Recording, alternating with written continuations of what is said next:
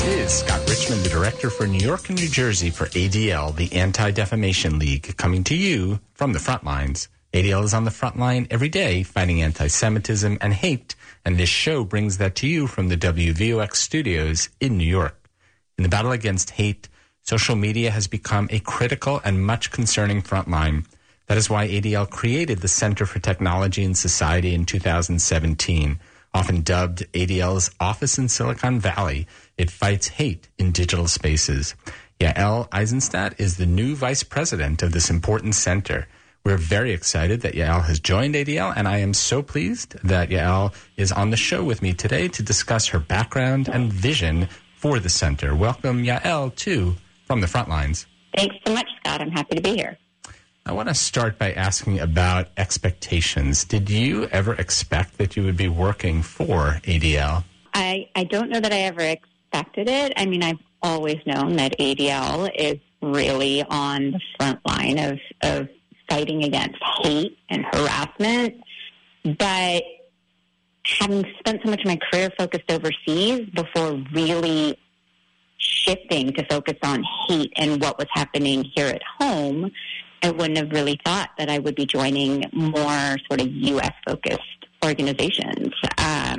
But as we have all seen recently in the last, 4, 5, or 6 years, maybe even a bit longer, this fight is so critical. And ADL is just the absolute place for me to continue working on these issues. All right, so take us through that background. What is your professional background? I started in government as an intelligence officer and then a diplomat, actually just about a year before September 11th, and worked really mostly on foreign policy, counter-extremism efforts, a lot overseas, and then ended up going over to the White House to be a national security advisor to then Vice President Biden. So, as I mentioned before, really focusing on threats coming from abroad, and then sort of shifted my lens to domestic issues in about 2015. I had left government by that time and really started to see that this breakdown in discourse here at home was becoming what I thought was a much bigger threat than all the things I'd worked on overseas, and actually wrote a piece at the time in Time magazine called "American Hate is a Bigger Threat Than Foreign Terrorism." So I started really focusing on what was happening and drilling in on the media landscape, and in particular how social media was exacerbating so many of these issues. And then Facebook called. So I went over to Facebook. In 2018, was heading their global elections integrity work on the advertising side. And I only stayed about 6 months because they just did not empower me to really make the changes that so many people were demanding, to really prioritize safety, democracy, things like this over growth. And so I left and have spent the last, I would say, a little bit over 4 years as an activist to really hold technology companies accountable for some of these harms.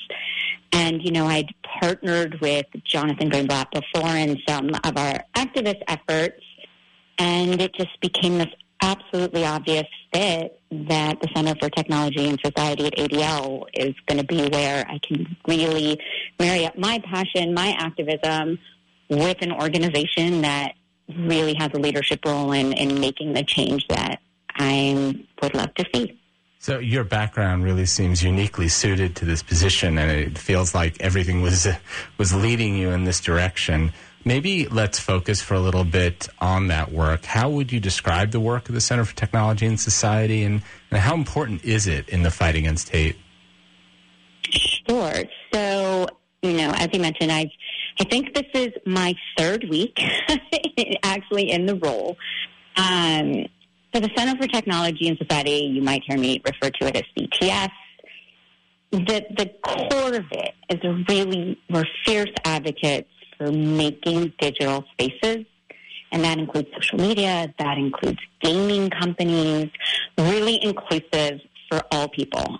And as part of ADL's overall mission, really fights against hate online and harassment. And, you know, what that looks like is, first of all, cutting-edge research. I mean, just one of many, many examples. CTS conducts this nationally representative survey each year about online hate and harassment on both social media and in multiplayer games. But we also, you know, we lead advocacy campaigns. Some of your listeners might have heard of the Stop Hate for Profit campaign that was really holding, at the time, Facebook's feet to the fire for really some of their policies that were helping exacerbate hate on their platform.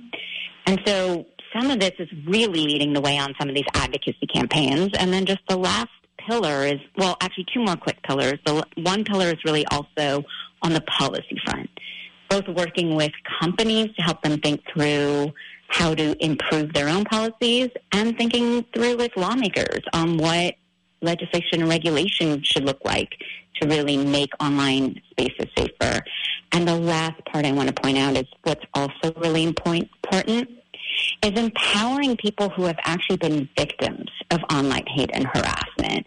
Because what really happens with online hate and harassment is it drives already marginalized voices out of the conversation.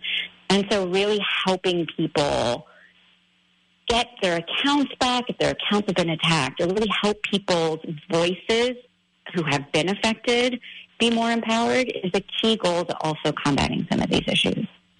Obviously very important work, and in the absence of more reforms to social media, it's really playing a critical role. Tell us, you've only been on the job 3 weeks. I know it's sort of hard to predict, but do you have a sense even of the direction in which you want to move the center, or some sort of future vision for it? And I don't have it all hammered out perfectly yet, but first and foremost, to continue doing this just amazing research that the center is already doing.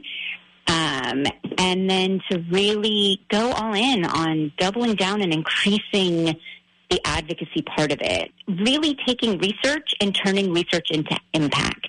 That's the key, because a great advocacy campaign without good research behind it is part of what falls flat. So really marrying those two things, I will definitely be playing a stronger role in pushing for how government might grapple with some of these issues online, and really trying to focus on business decisions and tools of these companies as opposed to some of the thorny speech issues that get caught up in these debates. So all of that, right? Increase our already stellar research and then use it to really drive impact through more advocacy campaigns. I'm not sure what exactly those advocacy campaigns will be yet, but we've already had so much success with ones like the Stop Hate for Profit campaign. So I just plan on going all in on beefing up some of that work. Right, and certainly ADL's repair plan, which looks to focus on hate in digital spaces at the advocacy level of Congress, the federal government. That will be an important piece of this. So if people want to learn more about this particularly innovative part of ADL's work, how can they do so? On the ADL website, we have all three of our research centers on the website, and you just look for Center for Technology and Society. And we continue to tweet out and send out our reports, but a lot of it is all housed on the ADL website. Excellent. Thanks so much. We will put a link to that in the show notes. Elle, we are so excited that you're at ADL and leading this critical function of the organization. Thank you so much for your commitment to fighting hate in digital spaces, and many thanks for being on the show today. Thank you for having me. And, of course, a big thank you to the listeners who tuned in, too, from the front lines, either live on WVOX 1460 AM or as a podcast. Please subscribe on Apple Podcasts, SoundCloud, or on Spotify to ensure that you do not miss a show. Just search for From the Front Lines. And please engage in these important conversations throughout the week by following me on Facebook and Twitter. My handle is @Scott A. Richmond, and our hashtag is Fighting Hate for Good.